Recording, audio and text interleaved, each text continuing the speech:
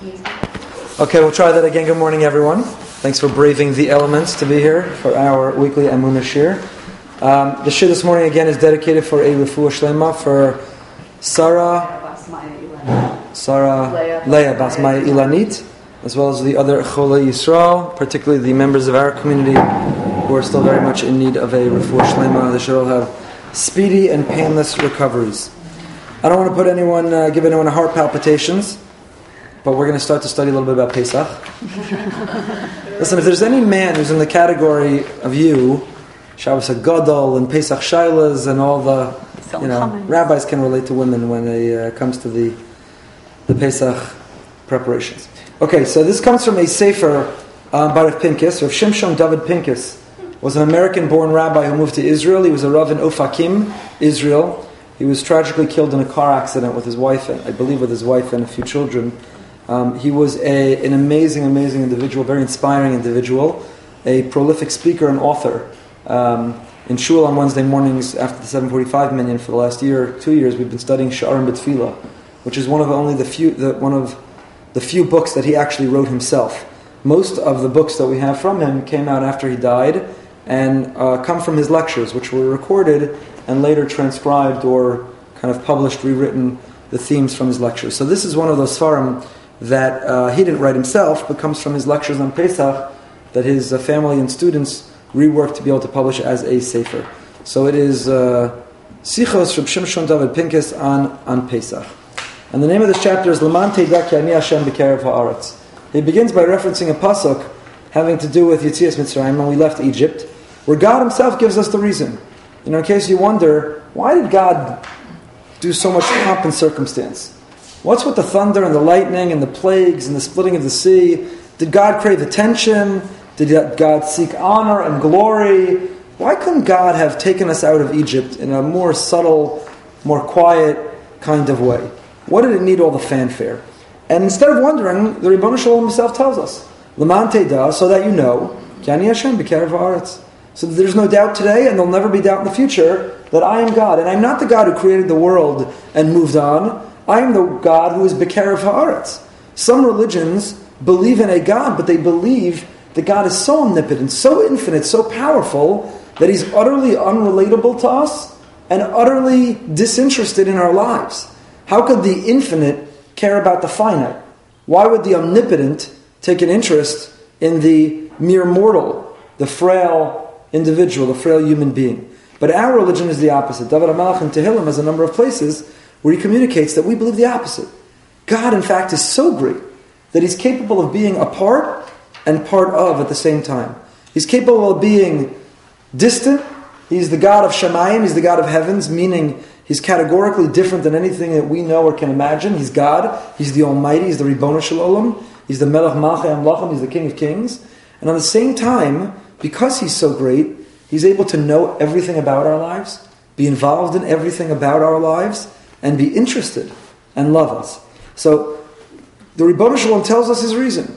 He interfered with nature. He suspended the rules of nature in order to bring about everything that happened for us to leave Egypt, because it was the ultimate educational experience for the world.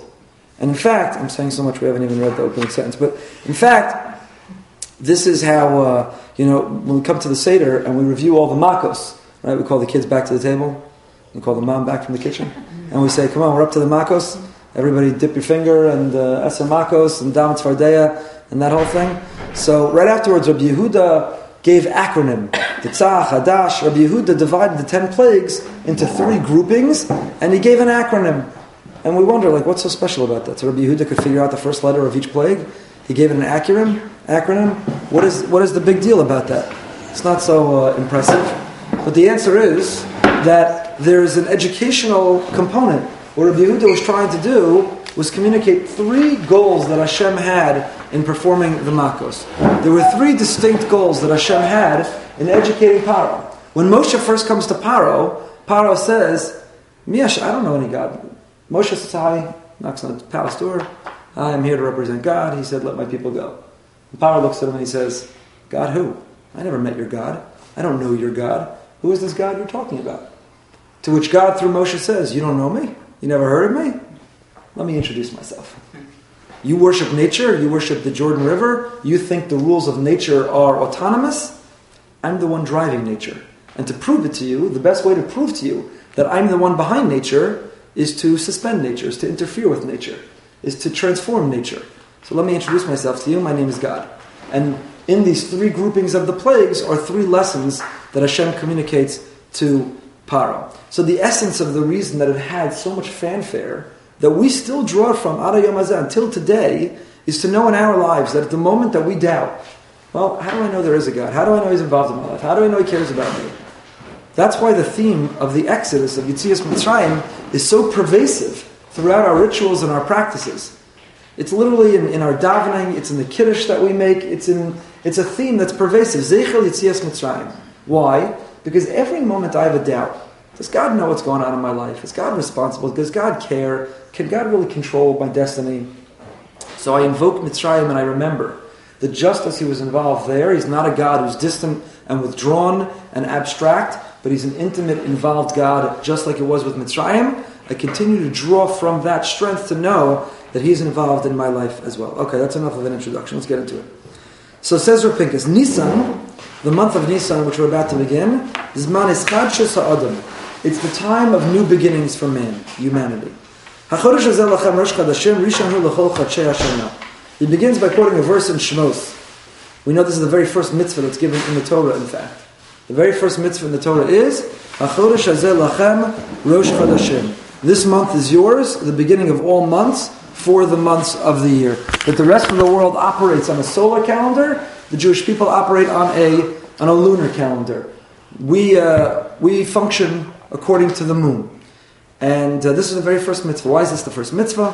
The Sforno says, and Rabbi Soloveitchik expanded, that coming out of Egypt, I mean, you'd think God takes us out of slavery, 210 years of slavery, slave mentality. You'd think the first mitzvah would be like Shabbos, get some rest. Or Yom Kippur, elevate yourself with holiness. Or Kashrus, discipline yourself in your diet, in your eating habits. Instead, the very first mitzvah He gives us is, look up in the sky.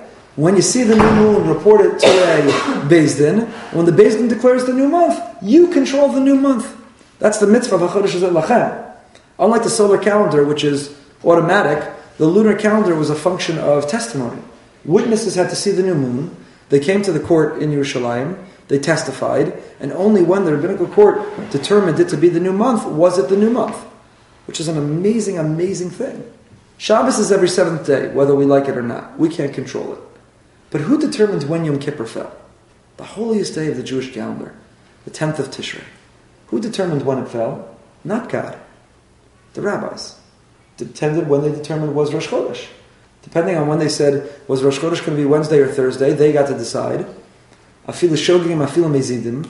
The rabbis got to decide, even if they made an accident, even if they miscalculated, nevertheless it stood. And even if they intentionally manipulated the calendar. They said, you know what, we have the shul dinner Wednesday night, I won't work well for Rosh Chodesh, we'll move it to Thursday. Even if they manipulate the calendar, they have the power to manipulate the calendar and to push off and to determine when the holidays fall, including Yom Kippur, the holiest day of the year. So why is it the first mitzvah they get coming out of Egypt? Wouldn't you give something else? So the Sforno says, because the number one thing that distinguishes between being a slave and being free is our ability to control time. When you're a slave, your time is owned by somebody else. When you're a slave, your master tells you, be here, do this, do that. The symbol of freedom is the capacity to control our own time. Right? Which I'm not going to wax into a whole mussar shmooze about those of us who feel controlled by, we're in this rat race and on this hamster wheel and we have no control of our own time. We're really enslaved to whatever it is that is controlling our time. So this is the very first mitzvah in the Torah. Kayadua. Bayamim hanoraim, gam b'chodesh Nisan, tmuna skula miyuchedes lehischadshis. On the Yom Norah, Rosh Hashanah Yom Kippur, and also in the month of Nisan, there is hidden a very special quality of renewal. Zeu zman ha-misugal lehisnatkus ulehitzapchus letova hanovas me'aschala chadasha. Everybody loves new beginnings. New beginnings, fresh opportunity, a new start. It's special. Right? You feel great after Yom Kippur. You wipe the slate clean, you get a fresh start. After you did your spring cleaning, not your Pesach cleaning, we'll talk about that in a few weeks, the difference between the two. Pesach cleaning should take a fraction of the time that you all spend on spring cleaning. But after you finish the spring cleaning and you reorganize the cabinets and the dresser and the kids' rooms and that, it's like a fresh start. It feels great. A new beginning. There's always a fresh start. New beginnings are amazing. So Yom Noram is one time that's a period of new beginnings. It's a fresh start. And Nisan, 6 months later, we have halfway through the year, we also have the opportunity of a fresh start. Ikar Skulas HaYamim HaNoraim, the main energy of the high holidays, the new beginning, or the sense of renewal that comes with the high holidays, results from a sense of turning over the actions of man. What does he mean? Adam mitiv'o shakua behergei love. A person naturally is a function of their habits. We are creatures of habit. I think there are all kinds of research that have showed that, I can make up a number now, I don't know if you'll believe me or not. Whatever the number is, 60, 70, 80% of our daily lives, we are creatures of habit. All kinds of high-level research that shows that. Meaning, are you going to relate? Are you going to be on time? Are you going to talk a lot? Or are you going to be quiet? Are you going to be disciplined in your eating? Or are you going to let yourself go? Are you going to have a short fuse? Or are you going to be patient? Are you going to raise your voice with your kids? Or are you going to be calm? Are you going to... Right? So much of our lives is pre-programmed when we're creatures of the habits that we've formed. Literally, some incredibly high level. And that's a person. Naturally, as people, we function as creatures of habit. The kashalo ad ma'od l'shanosam. And it's really, really, really difficult to change a habit. L'shem kach nidrashem imenu kochos atzumen. It takes superhuman strength. I think Rabbi Yisrael Salanter once said that all of life is to change one habit. The task of your entire life is to be able to change one habit. You quickly lose your fuse and you find yourself screaming at your kids. The capacity to all of a sudden transform yourself to be that person that your kids say, I never heard my mother raise her voice. That takes superhuman strength. It takes unbelievable strength to change a habit.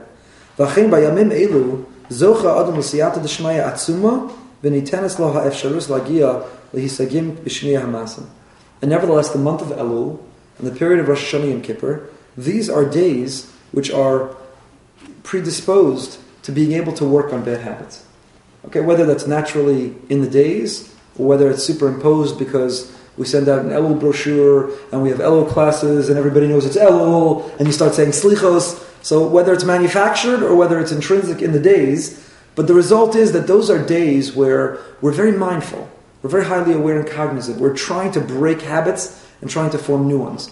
I once read, it wasn't by a Jewish author, an article, it said, if so much of our lives were the function of habits, whatever that number is, 70% of our lives, be on time, we're late, how we'll eat, our patience, anger, if so much of our life are habits, you might as well form good habits. Because if you form good habits, are you going to eat after 11 o'clock at night?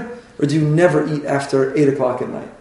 Form the good habit, and once you form and have the good habit, now that's pre-programmed, that's your life. In other words, transform it so that instead of it being negative that we're the result of habits, make it positive that you have good habits and that we're the function of good habits. How you change a habit takes 30 days or maybe 60 days, or how you change a habit. But the Yom Noram are a time predisposed to changing habits. Ulam. What? Come. Hamafecha sharashis. I think Esti put something in the toaster. Haschala me bresha shel adam tmuna davka be'inyan Pesach. Now this notion that yes, Yom Noram is a time of trying to break habits, but the notion of renewal, the notion of a fresh start, of a new beginning, of the brachus of man, is a hidden energy that's accessible only specifically in the time of Pesach. Kinei lo lechinam posachas haTorah HaKadosha b'sipar chayav shel adam harishon. You know, it's not for nothing that the Torah begins with the story of the first man. And Yechola haTorah lahascha b'inyan yitzias Mitzrayim matan Torah she'az neyenu la'am. If the Torah is the story of the Jewish people as a people, why do we have all of Sefer Bereshis? Why do we begin with the first family? Adam Arishon and Chava, they have their children. Ultimately, man fails God with the flood and the Tower of Bavel and so on. Cain and Hevel. And then we have Avram and Yitzchak. Why do we have the whole Sefer Bereshis, which is the story of the first family? Why don't we skip right to Shmos, the story of our people, if the Torah is the book of our people? This is the first Rashi in all of Torah he asked this. Amar Rabbi Yitzchak, Lo hayatzarech lahaslas haTorah elam yachodesh lachem. If the Torah is a book of mitzvos, it should have begun with the very first mitzvah, which is hachodesh lachem, declaring Rosh Chodesh, as we spoke about. She mitzvah rishonah shenitzdaven by Yisrael. U'ma ta'am pasach mi bereshis. So what do I care about the whole story of the creation of man and Genesis and the first family and sibling rivalry and all the stories of Bereshis? Why don't we start, if the Torah is the book of the Jewish people, not the book of humanity, so why don't we start from the birth of our nation? Ella, I'm on the 4th paragraph.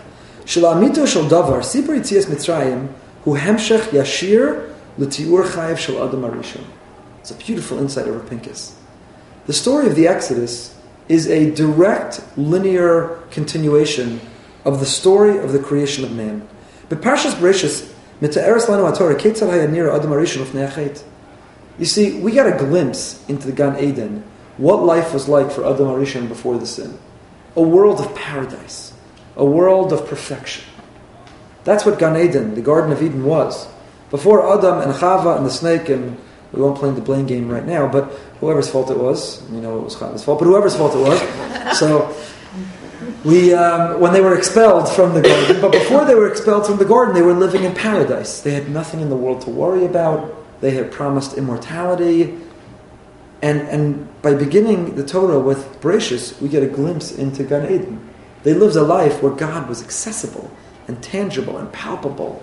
There was no uncertainty or doubt. They knew the Ribbono Shel Olam was literally a part of their lives, with whom they communicated on a regular basis. If you remember one of the very first Amunah classes, we studied a piece by Rav Volbe and Ali Shor, who says that whoever answers Amen B'Kol Kocho is promised a glimpse into Gan Eden. And Rav Volbe asked in Ali Shor, normally the promise is you're promised a portion of the world to come. Why, if you answer Amen with all of your energy, are you promised a glimpse, a window into the Garden of Eden? And he answered, the idea is when you answer Amen B'Kol Kocho, it means that you are affirming your Amunah. To scream Amen, to answer Amen, is to say, Amen is the root of Amunah. I have faith that there is a God. He is the creator of the universe. He is intimately involved in my life. I believe in Him. I turn to Him. I'm grateful to Him. I plead with Him. I long for Him. All of that is implicit. All of that is contained in the 3 letters of Amen. And when you answer Amen B'Kol Kocho, when you direct all of your energy, not some Amen flippantly, you're not thinking, listening, but when you say Amen, you're saying Amen. I believe, I feel, I connect. With all of your energy, you've returned to Gan Eden. Because that's what life was like for Adam. Adam in Gan Eden had a life that lacked doubt or uncertainty. It was a life where he knew absolutely that God existed and controlled his life. So when we answer Amen B'Kol Kocho, we get a window, a glimpse. It's as if we travel back to Gan Eden, that world where you don't have doubt, where you don't have uncertainty, but that world where you know that God exists. So over here he's saying, the Torah could have begun, should have begun, in theory, from where we start as a nation, Sefer Shmos. Or, if it's a book of mitzvahs, it should have started with the first mitzvah, Chodesh Lachem. Why does it start with Genesis? To describe what life was like in a world of certainty. What life was like in a world of paradise and perfection. What is the real building? What are the real building blocks? What is the real structure? What is it really a person's life should look like? And the rest of the book of Bereshis is kind of like spiraling down. Gan Eden was the pinnacle. It was the world of perfection and paradise. And then all of Bereshis is somewhat our disintegrating from there, where we fail God, and Cain kills Hevel, and we seek honor and glory, and then we pursue Taiva, and we pursue temptation, and we have the destruction, the flood of the world. And yes, Avram rediscovers God and puts us back on the same track, but now he does father Yishmael, and then we have the civil rivalry of Yaakov and Esav, and the brothers want to kill Yosef, and it seems to fall apart from that first picture of perfection of what life was like in paradise, in Gan Eden. Shibud Mitzrayim, Shahayakur Hahitoch Lazikoch Vatir Nishmas Klal Yisrael. And after we then found ourselves continuing down on the spiral, what brought us to Egypt to begin with, by the way? What brought us to Egypt? We're going to celebrate leaving Egypt, and we left with miracles. But we're going to eat the maror too, and it was bitter. 210 years of bitterness that rivaled the worst atrocities of our history. The Shibud Mitzrayim, the servitude in Egypt, the oppression we faced in Egypt, was not less than the Inquisition and the Crusades and the Holocaust. I mean, babies being drowned, and heads being smashed, and children being killed, and backbreaking labor camp, and it was horrific. And what led to it all? How did we find ourselves in Egypt to begin with? It was Sinas Chinam. It was the sale of Yosef. It was the brothers who couldn't stand another brother, and rather than communicate, and rather than resolve it, and rather than work it out, it was enmity and animosity and jealousy and hatred, and it was baseless, and it led there. I mentioned yesterday in the Parsha class, I've mentioned it a million times, but I'll mention more. You'll come to learn, as my wife has. I have my favorite Divrei Torah, and I don't feel bad. I won't apologize for it. So, at the Seder, because you'll appreciate it, because you'll say this at the Seder. At the Seder, one of the first things we do is dip the karpas. What is karpas? Where is it from? Why are we dipping karpas? So the Gemara tells us it's so that the children ask. And that's why we use parsley, we use potatoes. By Tights and Elizabeth, Olav Shalom used bananas. We use the most bizarre thing you could use that will make a kid say, what in the world are you doing? We usually go right to the meal. Why are you dipping a banana in salt water? What kind of first course is this? So we dip the karpas. But where does the word karpas come from? Rabbeinu Manoach has a commentary in the Rambam, and he says the word karpas comes from ketones pasim. Karpas pasim. What does dipping have to do with anything? Rabbi Sachs expands upon this in his Agada. What led us to Egypt? How do we start the Seder? By remembering how we got to Egypt to begin with. And how did we get to Egypt to begin with? When the brothers plotted to kill Yosef, and they took his multicolored coat, his ketones pasim, his colored coat, and they dipped it in the blood of a goat. And they brought it to their father, and they said, we found the coat, he must have been killed. We emulate that act. We dip karpas, pasim, reminiscent of the multicolored coat, in salt water, tears, to remember that it was Sinas Chinam that brought us down there to begin with. So you could dip anything? There are customs. There are customs. I would continue with whatever your custom is, and you can add something else that you're dipping to, so that you can elicit the questions, the curiosity, the curiosity of the children. Yeah, it should be a vegetable, should be a dam, and there's a whole complicated thing. You shouldn't eat enough that would make you have to make a bracha achrona, because maybe a bar pi adam is supposed to cover the maror later. There's a whole, covered this in the afternoon call this year. Anyway, so how do we get onto this? Shiba Mitzrayim. So it all began in paradise with perfection of Adam Arishon, of Adam, of man, and it spiraled downward through Sibul and Rivalry and all the fighting of Bereshis, and it brought us into Egypt. And in Egypt we went through, in order to purge all the negative qualities and the hatred and the bad habits that we as a people had formed in our inception. How did we purge it? What purges something? You got to kasher your kelim, you got to kasher your silverware. How do you kasher it for Pesach? Heat. When you apply heat, that's how you purge it. So we went through the heat of Egypt. We were purified of the contaminants in our collective soul by going through the experience of Egypt. And v'tiher nishmas klal Yisrael. It purified the soul of the Jewish people. As it says, v'yitchem lakach Hashem mikura barzel miMitzrayim. We were described as coming from the fiery furnace of the Kura Barzel,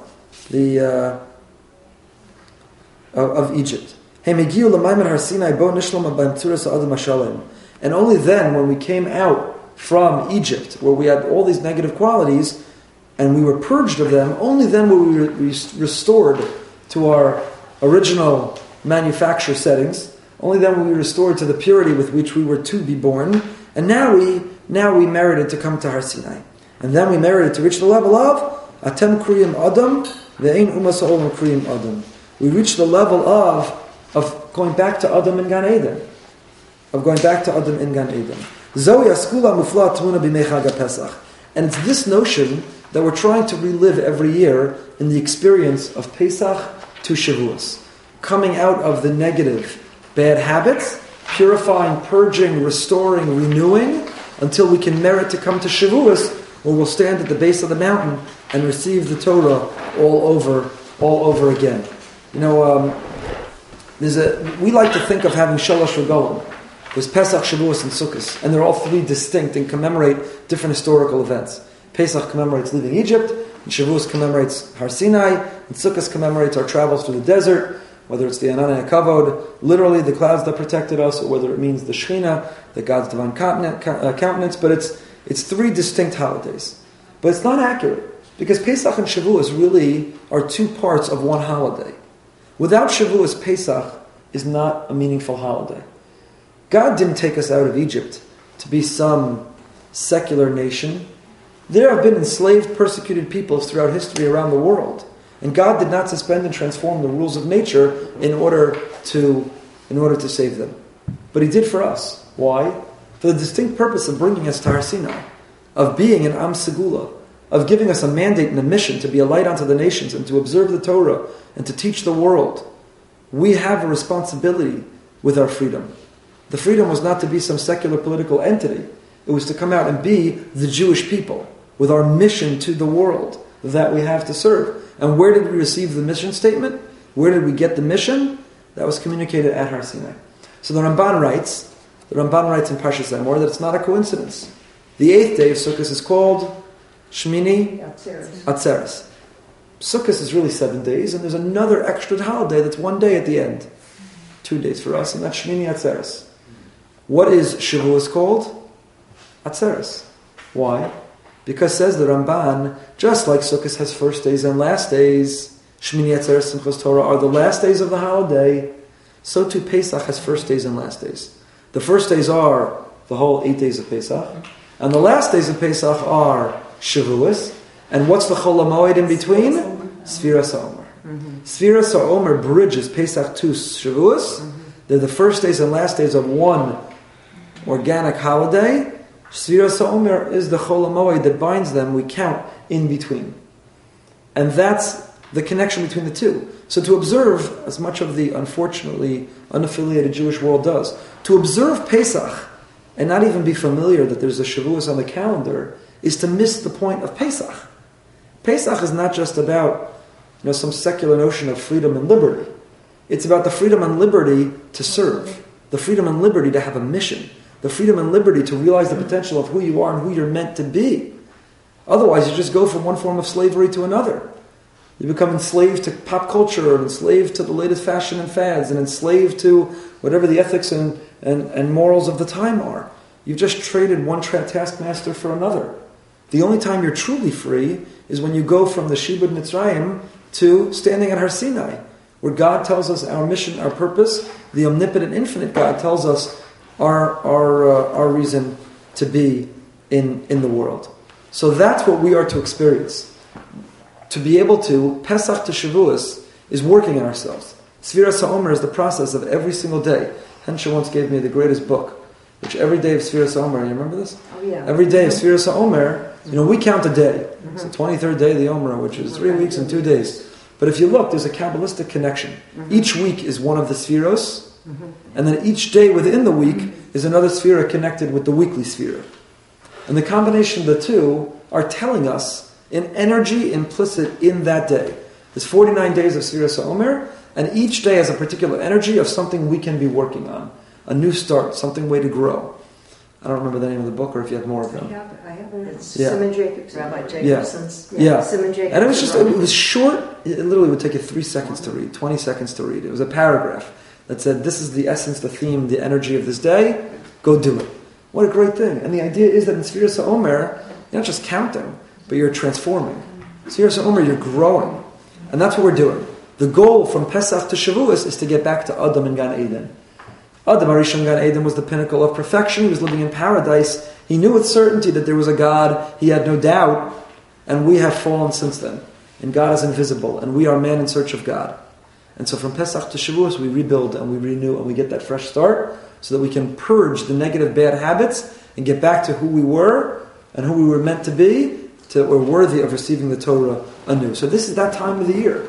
This is it. This is when we get ready to do it. Rishis, we're on the next page, Pei Beis. Rishis aleinu laha'ir nekuda yisodis v'chashuv ma'ud b'hashkafa. So it starts, to begin with, says Rav Pinkus, we have to establish a very important point in our Jewish philosophy. So chachti zeh mikvar in Yehudi al bracha hagadol shezachinu lo b'doreinu b'dmus balei tshuva. Says, I once spoke with a Jew about the great blessing we have in our generation of the concept of a Baal Tshuva. In earlier generations, they didn't really have a concept of Baal Tshuva. Why? Because in earlier generations, they didn't have the rate of people being unaffiliated and ignorant and observant and having strayed so far. Jews lived in small ghettos where I'm not talking about the 1800s, already by the Enlightenment and certainly in Germany and But earlier generations, centuries and centuries ago, Jews lived in small ghettos. We were persecuted and oppressed, and we lived insular Jewish lives in which people didn't have the courage or freedom. In other words, if you tried to break free of a religious life and assimilate into society threw you back into the ghetto and said, you're not one of us, who do you think you are? We're either going to kill you or get back with your people. So you couldn't. It's only when the world opened up and said, sure, join us, no problem. Drop who you are and join us. We're just humans. We're all just humans. That's when we started to take advantage. So the idea of this notion of a Baal Tshuva who knew nothing and returned fully is a relatively new one, says Rav Pinkus. V'amarti lo, ki matana mufla zeh nikrei chazara b'tshuva. What a gift that we're called a chozer b'tshuva, someone who returns. Eina she'ech es dafka l'chiloniyim. You know, this notion, it's a big mistake we make. The notion of saying that a Baal Tshuva is somebody who was unaffiliated or who went off the derech and came back. Ki gam Yehudim shomrei Torah u'mitzvos yicholim lachzor b'tshuva. You know, you're not just a Baal Tshuva if you first left or if you were never there. You could be a fully observant person who strives to be a Baal Tshuva. There's a story that the Sfas Emes, the Ger Rebbe, was once in Yerushalayim, and he met a bacher, a young man, and he asked him where he learned. And the young man said he learned in a certain Baal Tshuva yeshiva. But he said, but I'm not a Baal Tshuva. So Sfas Emes looked at him and he said, Favos nisht, and why not? And why aren't you a Baal Tshuva? As if there's some badge, some label that he didn't want to associate with. It's not a badge that's negative. It's halavai. Every observant person should strive to have the sense of excitement and enthusiasm, and commitment and devotion, and should find in our own lives the area that we need to do tshuva. Also, Yehudi Yashivani Akach B'derech Melitza, Shari Tshuva in Yana Mahapich Shamei Ushmona Malos. Imkin Rak Yehudi Chiloni Yachol Esapich Mei Ushmona Malos. Miuda Charidi Yasekach La'anu Yagia. So this Jew who Rav Pinkus was having the conversation with said to him, what do you mean? The idea of being a Baal Tshuva is to turn over and change every aspect of your life. If you're already religious, where is there to change over your life? Right? Or he said, you know, the Baal Tshuva has to go 180 steps. So if you're already observant, where are the 180 steps going to take you? You've already arrived. You've already arrived. That reminds me, the Lubavitcher Rebbe we call it outreach, we call it kiruv. And the Lubavitcher Rebbe hated the term kiruv. He hated the term outreach, he never used it. Because what does outreach imply? That I've arrived, I'm where you need to be, and I'm reaching out to bring you to me. Because I'm arrived, I'm at the destination, I'm perfect, I'm where everyone should be, and I'm doing outreach to you to bring you to me. The Lubavitcher Rebbe said, who's to say that you're in the right place and he's in the wrong place? Everyone needs to get to their right place, bless you. So even though the Lubavitcher Rebbe is responsible for an inordinate amount of outreach in the world, he didn't call it outreach. Because it's arrogant, it's haughty to suggest, and it's negative for the people doing the outreach. It suggests that they've arrived. We have our own tshuva to do. We have our own effort to be Bali tshuva. What did he call it? What did he call it? I don't know. I'm not sure. What did he call it? Well, called the army of soldiers who would... It's the Bos Hashem. I think it was more just loving Jews. I think for him it resulted... Right, shluchim, send them out. Well, right, exactly. It's the opposite sense. Right, not bring them in, but send them out to where they're at. Correct. Right. He began a campaign called Ufaratzta, which is to spread out across the four corners of the globe. And he had this amazing philosophy. I read a few biographies of the Rebbe a couple summers ago on his 20th year, I'd say. And he had this amazing philosophy that wherever there's a Jew, and when people would say to him, are you crazy? Like, those are your resources that you're sending? Like my buddy, Rabbi Yisrael Hahn, who's in Spokane, Washington. Mm-hmm. There's more Jews at our Hashkama Minyan than there are in all Spokane, Washington.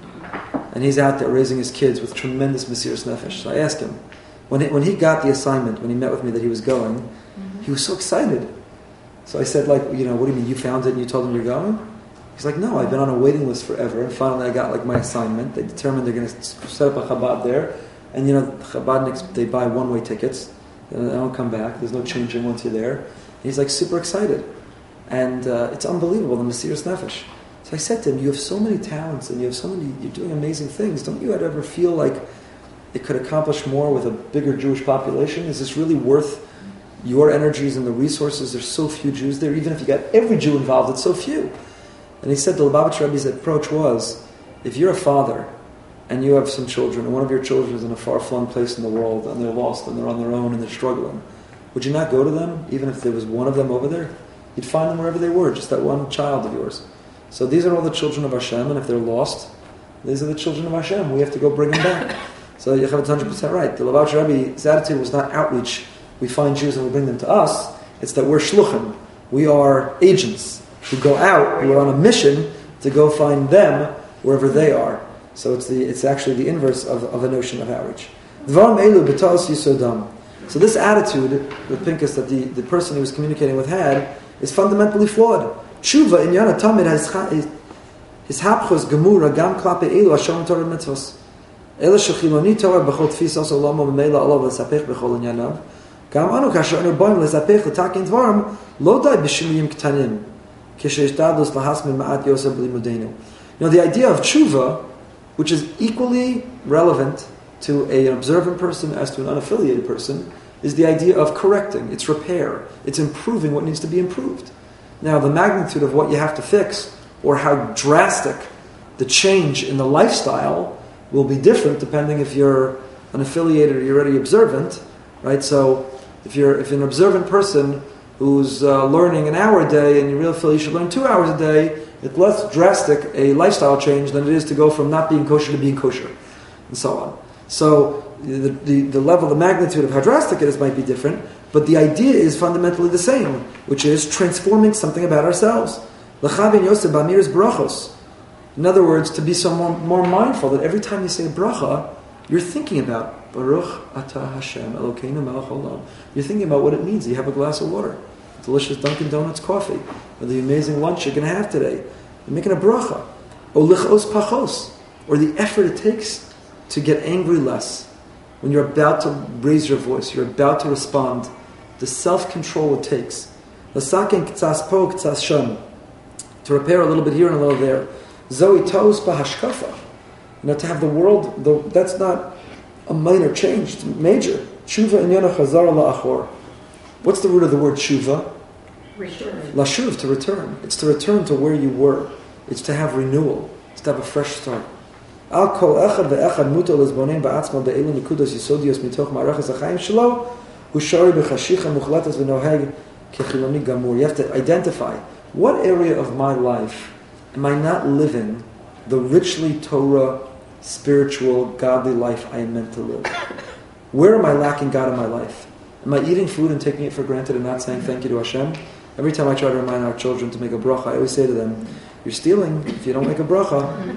If you'd walk out of Publix, would you put the food in your car and not pay for it?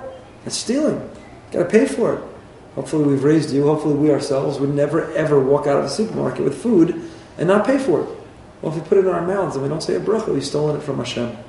So the Gemara says, the person who who enjoys this world without a bracha, ki'ilu ma'al. It's you violated the sanctity of the world that God created.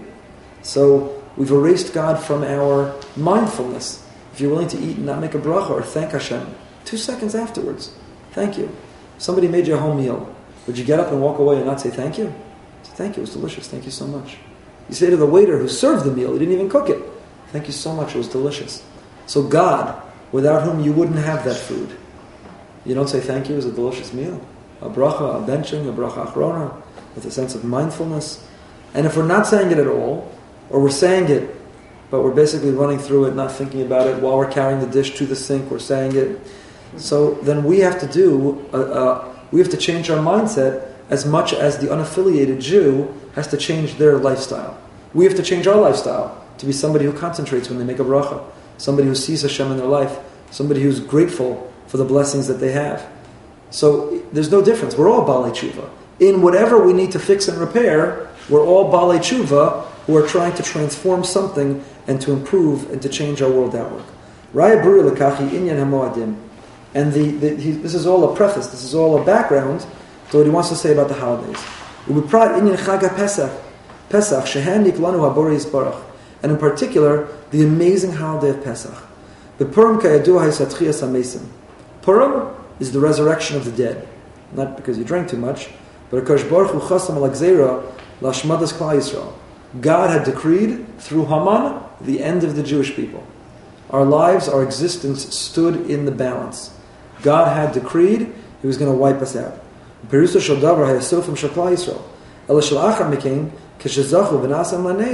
However, afterwards, when we merited and we experienced a miracle, nivra am chadash kipshuto, va'am nivra yahaluha. So what happened with Purim? When we faced possible extinction and we were saved from it, it was a renewal, it was a rebirth. It's as if we were a resurrection of the dead. Pesach is the continuation of Purim. So Pesach, Purim, we faced a decree for our extermination and we survived it. Pesach is now, what are you going to do with that new lease on life? What are you going to do with that new lease on life? You ever meet somebody who survived a terminal illness, what should have been a terminal illness? Somebody who had a life-threatening incident. They walked away from a life-threatening car accident, or they recovered from a life-threatening illness. You'll talk to them, they'll say, every day is a miracle. It's a new lease on life. I have to figure out what I'm meant to do, because clearly I have an obligation in this world. Here I am when I shouldn't be here.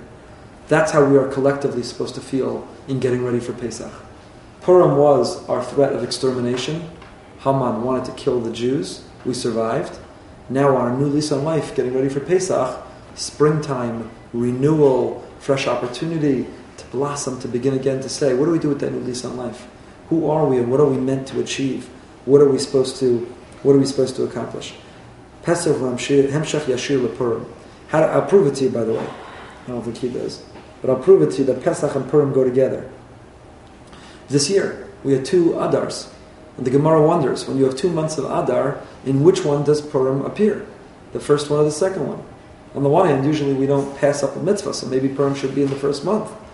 But the Gemara ends up concluding that Purim is in the second month. Why? Lahasmach ge'ula le'ge'ula. So that Purim and Pesach are next to each other. Could you imagine you'd have Purim last Adar, you'd have an entire extra month in between? It doesn't sound so bad to you, but it'd be a very long break. Purim and Pesach go together. Purim is, we survived. Pesach is, what are you going to do now? What are you going to do now with that new lease on life? Who are you going to be? Lo shipur v'shiput shel adam hayasham. El yitziras adam chadas k'pshuto. Pesach is not just about a few improvements on who we were, but it's about transforming ourselves to be new again. Rosh Chadashim. Kinyana shel Rosh Hashanah zeh tchilas ma'asacha. Hayom zeh hayom tchilas ma'asacha. El shel Rosh Hashanah is chadshus be'ikar b'masim. Pesach midrashas is chadshus b'ashkafas hachayim. In the Yom Noraim we change our habits, the externals. On Pesach we change who we are. So, meaning, on the Yom Noraim I try to speak less Lashon Hara. Elul Rosh Hashanah time, I take upon myself from 10 to 11 o'clock at night I won't speak Lashon Hara. So call me before 10 or after 11, but I can't talk from 10 to 11. Right? So, in Elul, Rosh Hashanah, Yom Kippur, I'm working. I'm going to talk less Lashon Hara, and I'm going to try harder to make a bracha before I eat. I'm going to work on the habits. Pesach is not just working on the external habits. It's working on the internal worldview. That I haven't been living with God in my life. I have been living with God absent from my life.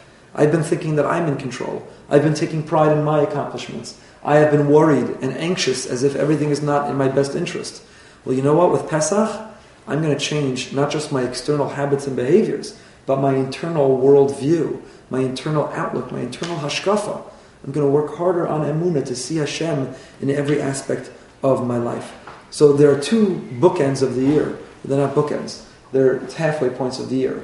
Every 6 months, Yom Noraim, and 6 months later, Pesach. I have the opportunity this year, 7 months later. But halfway through the year, there are 2 opportunities during the year of renewal. One is a renewal where I examine my habits and my behaviors, and the other is the renewal where I examine my attitudes and my philosophy. Pesach is the one where I evaluate my attitude and my philosophy. Mabat acher al olam, mabat acher al Torah, mabat acher lechalutin al Yehudi bichlal. It's a different way of looking at Shabbos. Shabbos is not a burden. Shabbos is a gift. Torah is not oppressive and restrictive. Torah is a blessing. That Hashem is not somebody absent from my life who I live with doubt whether He's there or not. I know with certainty that there is Hashem. You know, we have, yesterday was conversion day. I'm the menahel of our Beis Din of Geirus. So once a month, our Beis Din gets together. We have back-to-back meetings, interviews. So we have a candidate right now from Puerto Rico, which we generally won't deal with people outside of South Florida. That's our geographical area. But there are exceptions where there's no Beis Din locally, and we try to help. So I'm going to have to take a trip to Puerto Rico. Yeah, sorry. So over Skype, we met with this couple and with the rabbi.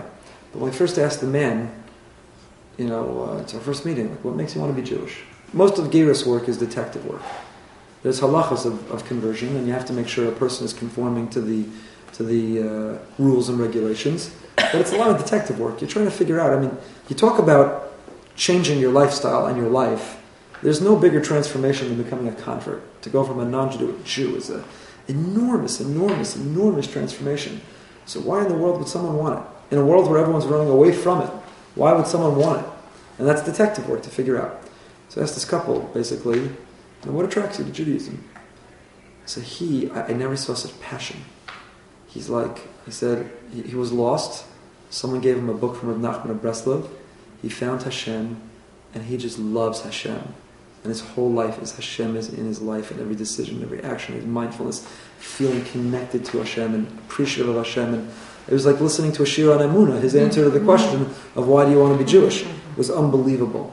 So many of us, it's a real challenge in our time. We are externally observant Jews. Shabbos, and we look at the labels of kosher, and we're going to go crazy cleaning for Pesach momentarily, and we are externally doing everything on the outside. But are we Jews on the inside?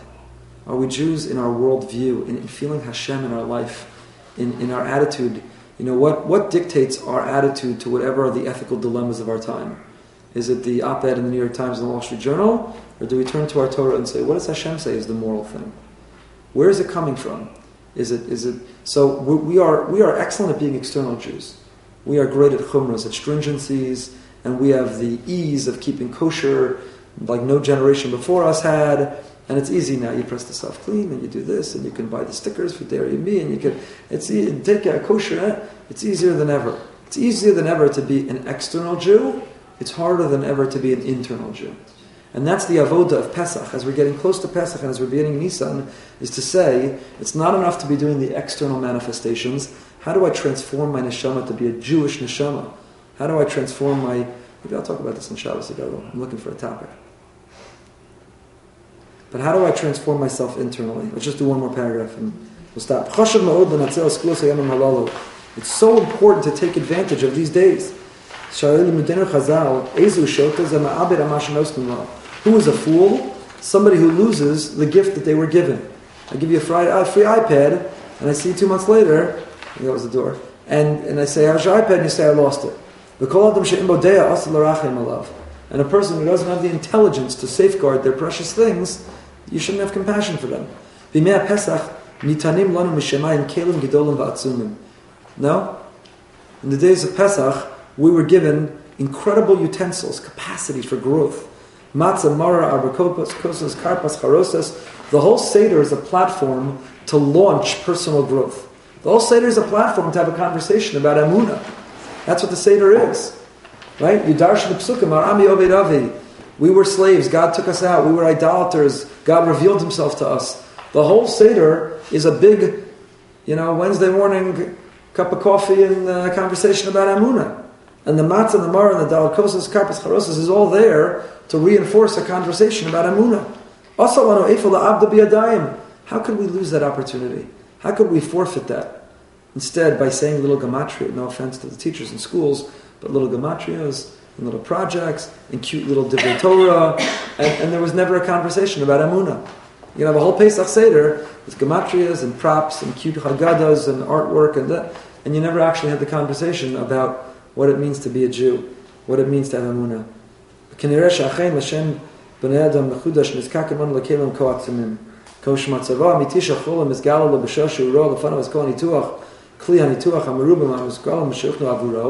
Person realizes how sick they are when they see all of the instruments and medicines and pills that they have to take to get better. So we realize when we come to the Seder, all the props and mitzvahs, matzah, maror, daled kosas, karpas, charosas, you realize, wow, it takes a lot. I need a lot. I'm on life support to become a Jew again.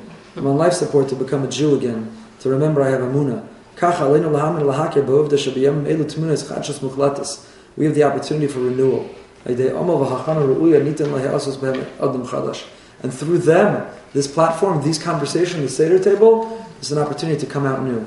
And it's not a coincidence, I'll end by telling you, it's not a coincidence that Pesach always occurs in the springtime. We, in fact, why did we have the extra month of Adar this year?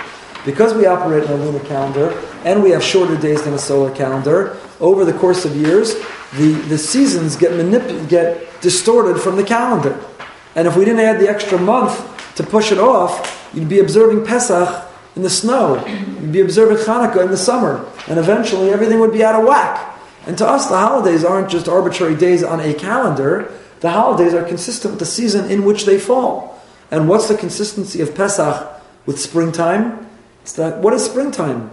We don't appreciate it down here, although we have the most bizarre winter. If you live up north, you appreciate that the springtime, you start to see the blossoms. Mm-hmm. You're digging out in Chicago from under the snow. Mm-hmm. You dig out from under the cold. You dig out from under the darkness. The days are longer. There's greater sun. You have more daylight hours. The snow disappears and melts. And what you see is the blossoming of flowers and the beautiful landscape. And it's renewal. The smell of springtime, it's renewal. Pesach has to be in the spring because the essence of Pesach is renewal. It's our capacity for a fresh start and for a new beginning and for renewal. So Mirta Hashem will continue next week. It should be for a full refuah shlema for Sarah, Leah, Bas, Maya, Ilanit.